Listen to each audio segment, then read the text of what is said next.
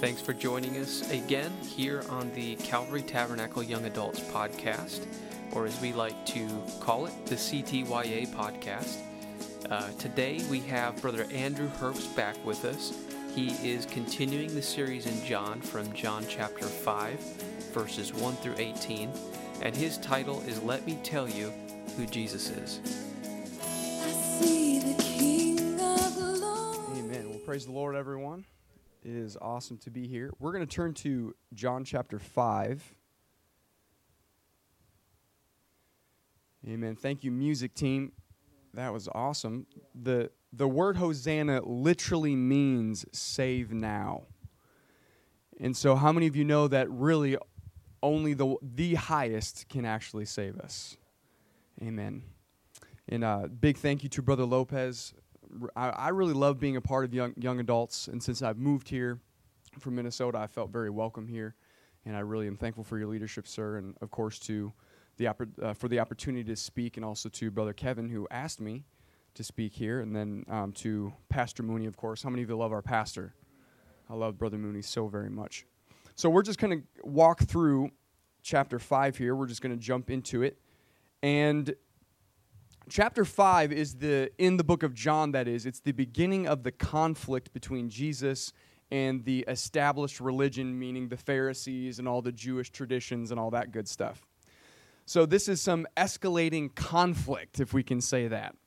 So really, as I was reading through this, Brother Lopez, the song, I think it was the Jackson Bible College, I think, did this song a long time ago called Let Me Tell You Who Jesus Is. Am I right? Is that who's saying? I just want to make sure.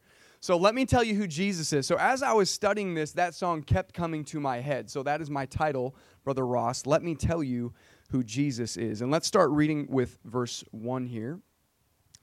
After this, there was a feast of the Jews, and Jesus went up to Jerusalem. Now there is at Jerusalem by the sheep market a pool, which is called in the Hebrew tongue Bethesda, having 5 porches. Now Bethesda, they think, means house of mercy. And there's this scholar, he died, I think 1990, somewhere in that range, named F.F. Bruce. And F.F. Bruce is considered to be one of the greatest New Testament scholars of for the last 100 years or so, very influential man.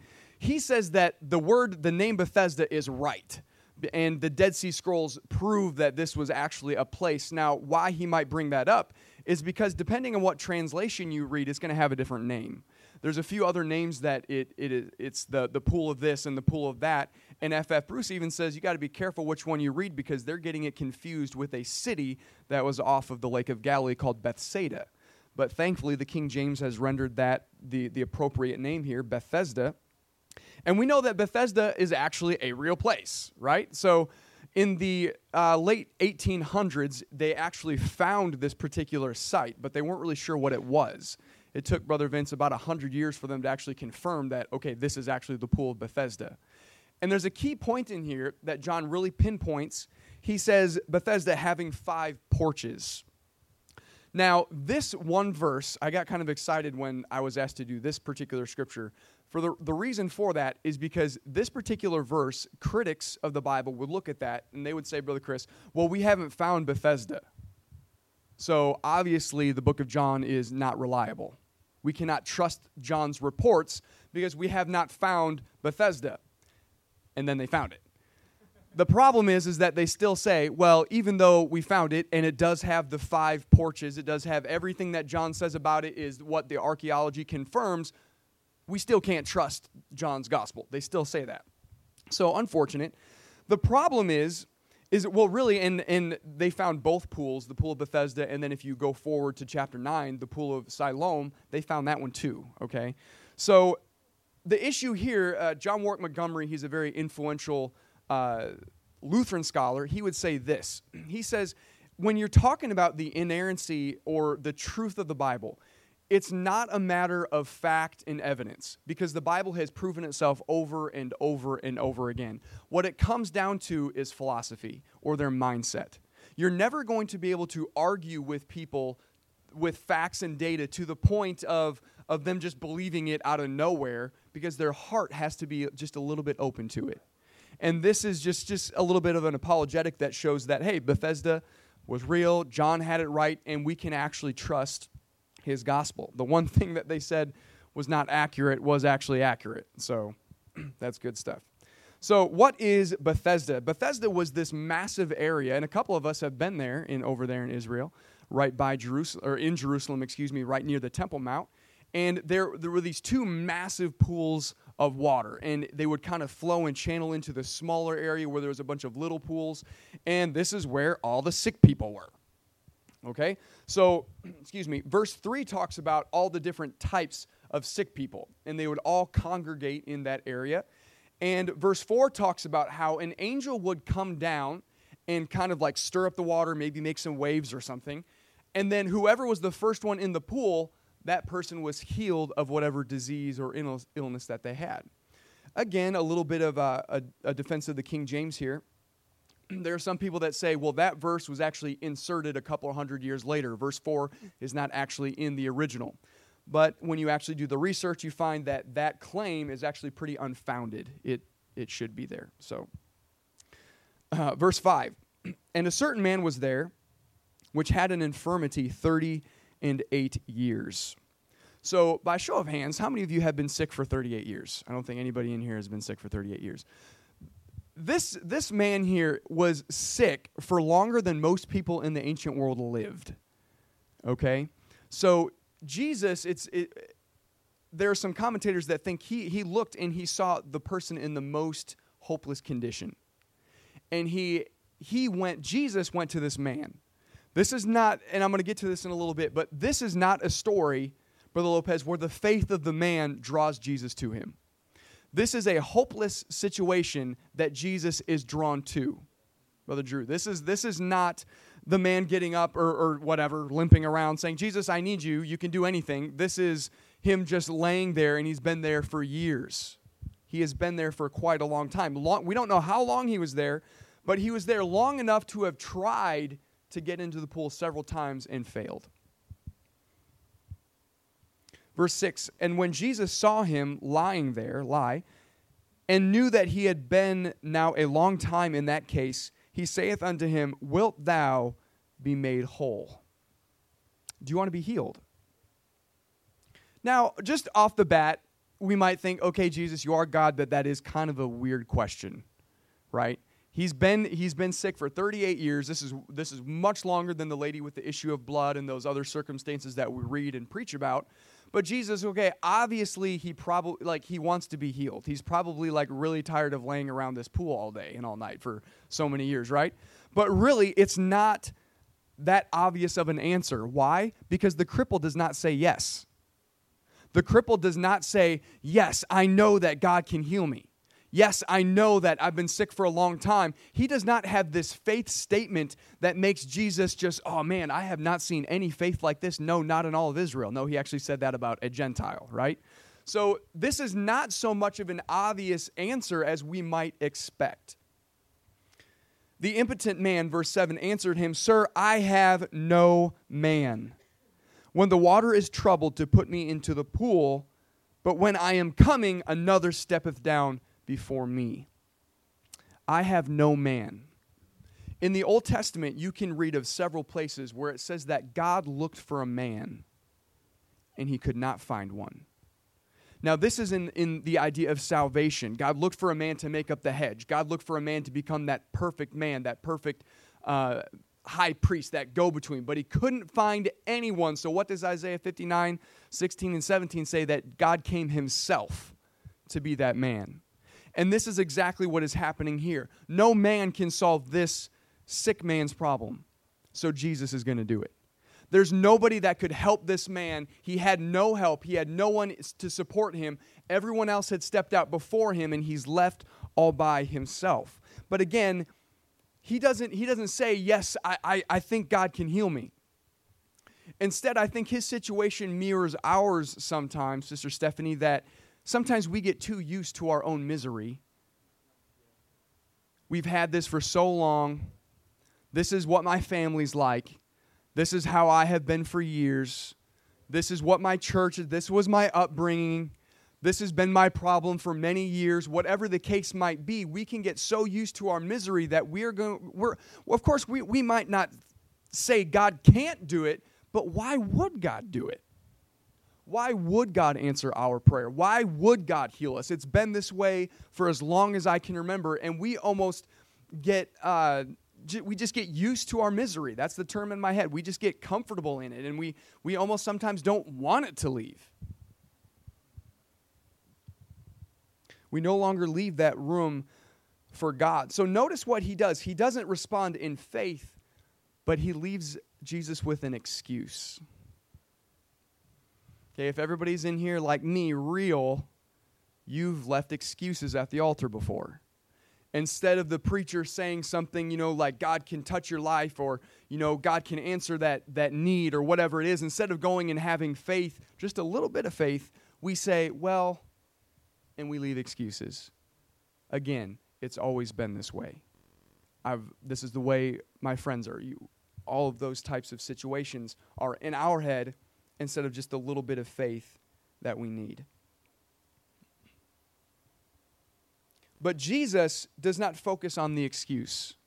Verse 8 says, "And Jesus saith unto him, Rise, take up thy bed, and walk." And I love this so much that Jesus gives us the power to obey. Jesus gives us the strength, of course, through the Spirit to do things that we could not do before. God does not just command us something, and something impossible, and then just leave us there. But he is going to empower us, and he is going to deliver us, not leaving us down over here. I also love how he says to rise up and walk. The man talked about going down, stepping down into the pool, and Jesus is saying, rise up, get up, let's get out of here. Verse 9 says, "And immediately the man was made whole, took up his bed, and walked." And then this little key part here, "and on the same day was the Sabbath." Now, before I focus on that key ending phrase there, the faith of the person praying can make all the difference in the world. Okay, the person that you are praying for, whether you're working in the altar or whether you just go up during a song service or you're praying for someone at home, your faith can have a dramatic impact in heaven on this individual. Because again, this man was not, his faith did not drive Jesus to him. His initial faith, the first part, of course, he has faith when he stands up and walks, right?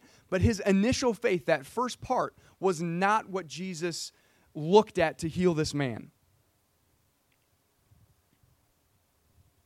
So I have to ask, is it biblical for us to have this idea, I don't have enough faith, so that's why God hasn't heard me? Or unfortunately, I have actually heard preachers tell people, you don't have enough faith, that's why God has not touched your need. Is that actually something biblical to say? Now, we do know of particular cities that because of their lack of faith, it says that Jesus could do no work there, right? We understand that faith is important. I am definitely not trying to say you don't need to have faith, okay? But the issue here is, how do we know what the will of God is? Number one, if you just don't have faith, you can limit what God wants to do in your life. But to say this little idea that I don't have enough faith, that is the reason why God has not touched me, is a very unbiblical idea. And we need to be very careful when we're trying to reason through situations and we're trying to, with our human capacity, trying to understand why is God not moving in this situation. Because you don't know why God is waiting. You don't know why, if God is going to touch you tomorrow, or you don't know if he's going to touch you in 38 years from now. You don't know the purpose and the will of God in this particular situation. So I want to encourage you today that instead of just saying, I don't have enough faith, because he said all you need is just a little bit of faith. All you need is just a little bit. So what should our mindset be? And this is why the song that Brother Pedigo sings so often really touches us, is to keep believing. Keep believing in what you know is true, because you don't know when that answer is going to come. Amen. Verse 10. Brother Chris, could you read that, verse 10 for us, please? The Jews therefore said unto him that was cured, It is the Sabbath day, it is not lawful for thee to carry thy bed. So now we're going to come back to that main part, the Sabbath. Okay, if we obey Jesus, if we're reading our Bibles and we're trying to obey what Christ is telling us and commanding us to do, we better be ready for some kickback. We better be ready to go against the spirit of the age. We better be ready to stand against the established religion, because there's a lot of traditions in this world that does not like Jesus very much. So we have to have enough confidence and boldness in what we believe to be able to answer these attacks on what we're trying to do in our obedience. I heard one conservative lecturer, and he said this: if you're afraid to be conservative, it's over. And I'm going to paraphrase, or I'm going to parody that, and I'm going to say, if you are afraid to be a Christian, it's over. If you're afraid to stand up and say, listen, God did heal me, God did touch my life. I went to a meeting one night, as Pastor likes to say. My heart wasn't right, but God turned my life around. If we are afraid to testify of what God did for us, it's over. Verse 11, the man, again, makes another excuse. Well, this guy told me to do it, right? That guy told me to pick up my sleeping bag, right? And told me to carry it. And then the Pharisees, the Jews, are saying, well, who did that? And the man doesn't know. Obviously, this guy really wasn't caught up on social media, because Jesus was healing people everywhere, right? So he says, I don't know. And again, just another little thing to throw out there. Jesus is not looking for popularity. He healed the man, and then it says once the crowd started coming, Jesus left. Philippians 2 says he made of himself no reputation. So when God uses you, whose kingdom are you building is a question to ask. Verse 14, so it's a little bit later on, and the Pharisees are frustrated at this guy for carrying his mat. Verse 14, afterward Jesus findeth him in the temple. Jesus seeks this guy out twice.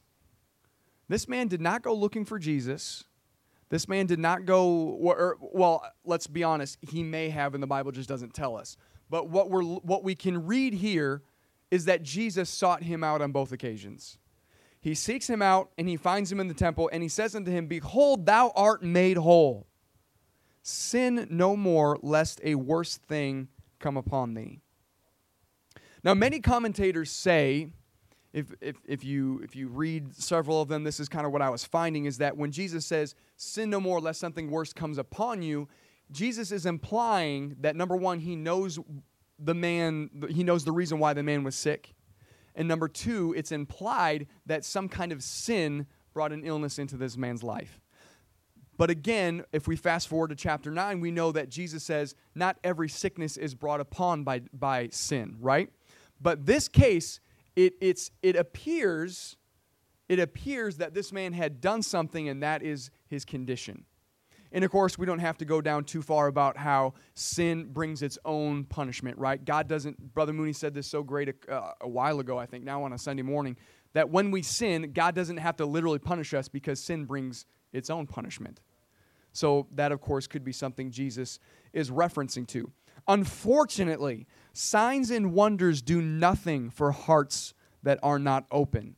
Jesus can pull you out of a situation, and Jesus can change your life. Jesus could even do a miracle, something that you have never seen in your entire life, but you could go right back to the situation you were at before. I think we've all heard and seen situations where people come to church and God does the miraculous, and then unfortunately we never see them again. The man, verse 15, departed and told the Jews that it was Jesus which had made him whole. Now, we don't know the exact intention of this man's heart. We don't know if he was doing, the tattletale kind of thing, or if he was trying to give credit where credit is due, or whatever. We don't know the reason why this man went to the Pharisees and told them it was Jesus. Maybe John is just trying to kind of point out the reaction of the Jews here. But what is clear, this man says it was Jesus. It wasn't the water. It wasn't some person that helped me along, but it was, in fact, Jesus. And that should be our response. We should be quick to give God praise, and we should be quick to give God thanks for the things that He has done in our lives. Just quick, my former pastor there in Minnesota, Brother Jeremy Cox, he was at this kind of like a pastor's get-together thing in Mankato there, and there were several different denominations there. And he was talking to a couple guys. One of the pastors had just gotten back from vacation to Florida, and the situation revolves around him having a very serious medical condition, like kind of hit the spot. I think it was I don't remember exactly off the top of my head if it was a heart attack or if it was something, but he was only like a minute or two away from one of the best heart hospitals like in the state. And he's telling everybody this at that meeting, and they're all like, "Oh, wow, that's awesome." And what would we do when we hear great testimonies like Brother Lopez shared and healings or other things like that? What do we say? "Oh, amen, thank God." This guy, this is what this denominational pastor said. Now, I know a lot of us are uncomfortable with the word miracle, but let's just say I'm very grateful. And he would not give God glory that basically he's literally just a minute or two away from being dead, and the best medical help that he could get was just a few blocks away. So if we're going to impact this world, again, we have to be bold enough to say, let me tell you who Jesus is. Let me tell you what Jesus has done for me. Amen. Verse 16. And therefore did the Jews persecute Jesus and sought to slay him, because he had done these things on the Sabbath day. Does anybody remember in the Gospels how many times the Pharisees go to Jesus and ask him for a sign? Just do something and we'll believe. Every time I read that, I think, well, what kind of sign do you want? Because he does miracles like everywhere. He does all kinds of stuff. What are you looking for when you say you want a sign? Because he's doing them time and time again.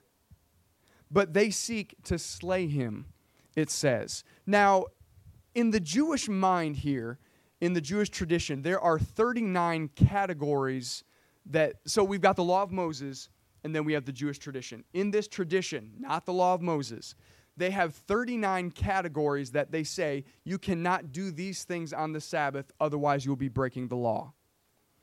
For instance, let me tell you about how goofy some of these sound to us. They would say it is illegal to spit on the Sabbath, because if you spit, it will go in the dust and it will create some kind of, like indenture or whatever, and that's the equivalent of plowing. Okay, no planting on the Sabbath day, okay? So they said, careful, no spitting, because that's planting and harvesting and all that kind of stuff. The 39th category said this: you are forbidden to carry one load from one dwelling place to another dwelling place. And that's what this man was doing. He was leaving his dwelling place of this area.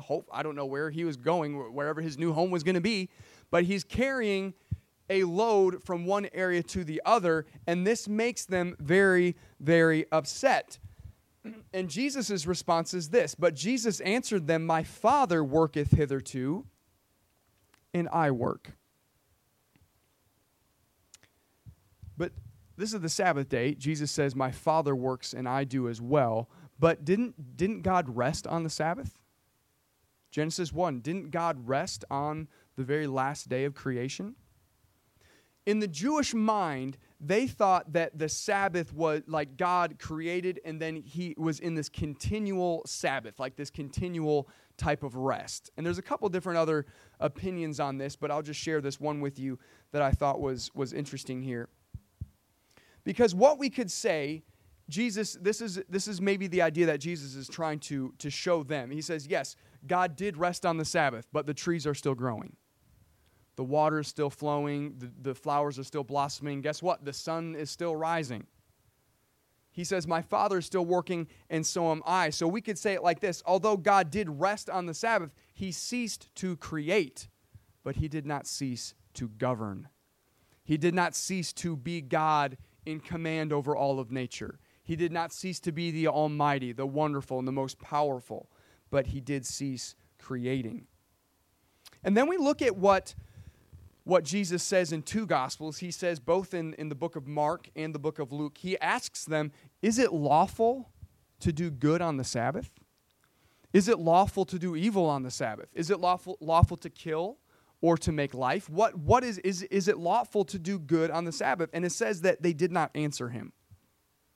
In Luke 14, he asks them, if you guys, you Pharisees, if you had an animal fall into a pit, wouldn't you get it out if it was on the Sabbath? And again, none of them answered. Why? Because they all knew, I'm getting my donkey out, right? They all knew, I'm not leaving it in the pit. So what this comes down to in my mind is the heart of the issue, the heart of the command. Jesus points to the heart of commands in numerous places. Okay, he says that you know, according to the law of Moses, that murder is wrong. But he says it's not just murder that is wrong. The heart of this commandment is you should not be hateful and you should not be angry with your brother and your sister, because that is the root of murder. So to me, when we look at this, I think Jesus, again, is trying to point to some heart issues. Because, I mean, honestly, why would he make this command about the Sabbath? Why is this Sabbath thing such a big deal? And I don't know the complete answer. You know, we could dig a little bit and expound some things, and probably, you know, Brother Kilman was here and Sister Mast. We could get to the main issue here. But in my mind, what this comes to is the Sabbath was a complete dependence on God. There are laws and instructions in the Old Testament, Deuteronomy 8, for example, that says God's going to give the Israelites a bunch of stuff. But as soon as they start thinking that it was their own works and their own talent and work that got them all of these blessings, God says, I'm going to take them away. And so this, to me, is one of those covenant relationship things that says, I'm going to stop working because all of this work is a blessing unto me, and I'm going to give glory to God because he gave it to me. So that is just one little part of what I think Jesus is talking about here. Because realistically, is carrying a sleeping bag work? To the Jew, if they say you can't spit, then obviously yes. But to the heart of the issue, this man is not trying to say, hey, I'm pretty awesome because I have this mat here, right? So again, the heart of the issue. Jesus is not trying to say that the Sabbath is wrong or not respecting the Sabbath is, he's not saying that's wrong to do that, but what is the heart of the issue here? And then the last verse here, verse 18. Therefore the Jews sought the more to kill him, because he not only had broken the Sabbath. Now Jesus was not carrying anything, but remember, he worked because he healed someone. He did good on the Sabbath. Therefore, in their mind, he broke the Sabbath. They're mad at him because he broke the Sabbath, but said also that God was his Father, making himself equal with God. In the Old Testament, we see several situations where God would put up an individual and say, you're going to be my representative. And let's use Moses as kind of the classic example. God says to Moses, you will be a God unto Pharaoh. The Jews had no problem with this because it was God setting up an individual. But why they got mad at Jesus is because his situation is just a little bit different. Jesus himself says, he's my Father. He's making a claim of deity. And as one Trinitarian commentator puts it, I like the way he puts it, he says, this is different with Jesus because he was God.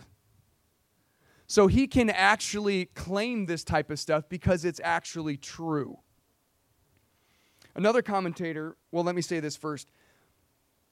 You as a man are claiming to be God. This is a deity statement. Now, if you listen to atheists and all that kind of stuff, Brother Jaden and Brother Chris, something that they will point to very often is they will say something like this.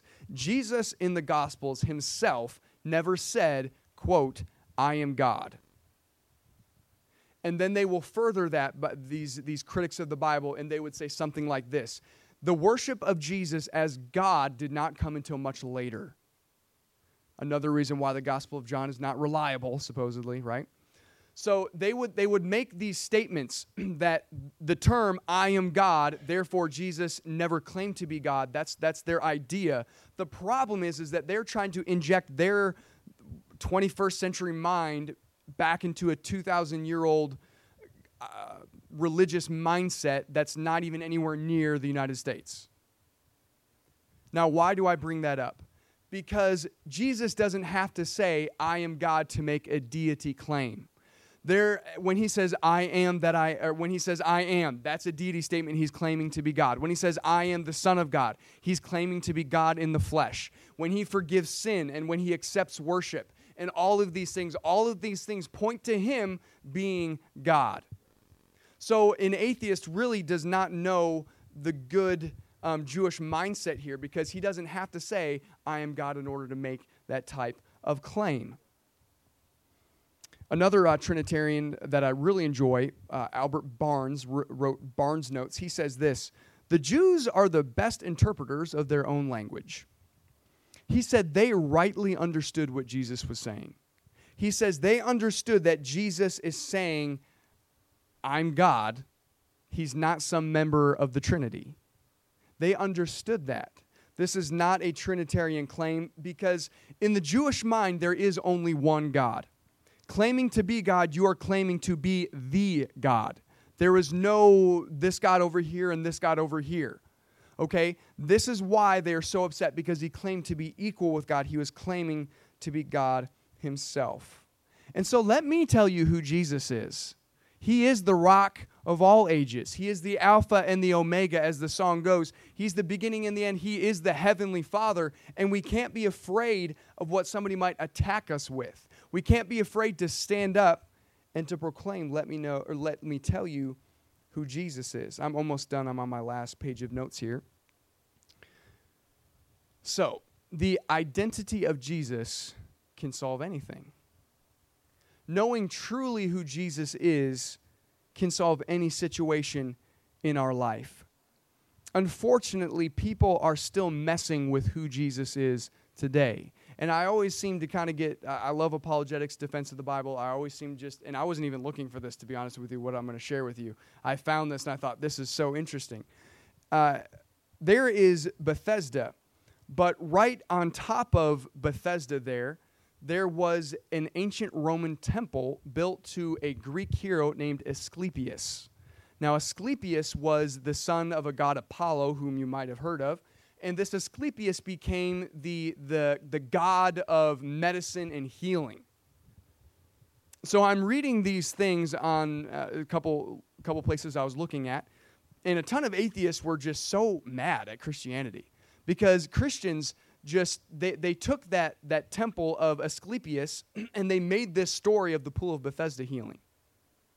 They said that Jesus being the healer at Bethesda, all that is a copycat tale they stole from the Asclepius cult in that temple. Because it's the same area, the temples are right on top of each other, they're right there, and they're so hateful, and they're trying to mess with the identity of Jesus, that he's not a healer. You Christians stole this idea. The problem is that when you start looking at it, you realize that the temple of Asclepius was built 200 years after Jesus. So I don't think that the Christians stole this story and created Asclepius into some Bethesda Jesus story. So again, the identity of Jesus, people are trying to tear him down at every single turn that we can see here. And even Roman emperors were known for building pagan temples and tearing down Christian monuments and all this kind of stuff. So pretty interesting. But I'm going to close here if the music could come. The identity of Jesus can change everything. If we see Jesus as just a mere man, even in the midst of miracles and in the midst of God changing our life, if we just see him as just some guy that walked into our life and then just walked out, even though maybe he was searching for us in the temple and looking for us, and maybe even he messed with our theology a little bit, how are we going to respond to this Jesus? As the man that was healed, Jesus revealed himself. So if we put ourselves in that man's place, will we obey what he says, and will we proclaim him? As a Pharisee, Jesus was messing with our traditions and messing with our mentality a little bit. If Jesus messes with our minds and our ideas, Are we going to think second about Jesus, or are we going to think second about our religion? Charles de Gaulle and Winston Churchill are two very famous individuals. Both of them, one from France, one from England, stood up against the Nazis and tried to get their countries to fight against the Nazis and fight against the evil and the horrific things that the Nazis were doing. In some cases, they stood very alone when they did this. And if you go over to France, there are statues, and that massive airport in Paris is named after Charles de Gaulle. And then you go over to England, and you know, this is the man, Churchill. There's so many great stories about him, but I love the one when they finally win the war. He's going through the streets, and he's yelling at the people, "This is your victory." And they yell back at him, "No, this is your victory, because you're the one that stood up, and you're the one that we could rally behind." If you go into the Parliament building there at Westminster, there is a massive statue of Churchill right before the main door that goes into the House of Commons. Remember Churchill. Remember what he stood for, and remember what he did. And this was in my mind again going through this lesson, is that memorials are not built for those that surrender. Memorials are not built for the person that when we get attacked, are we going to throw in the towel? Memorials are not going to be built. We are not going to grow, and we will not impact our world if that hardship comes for 38 years and God tries to touch our life and we just take a step back. Amen. If we could all stand.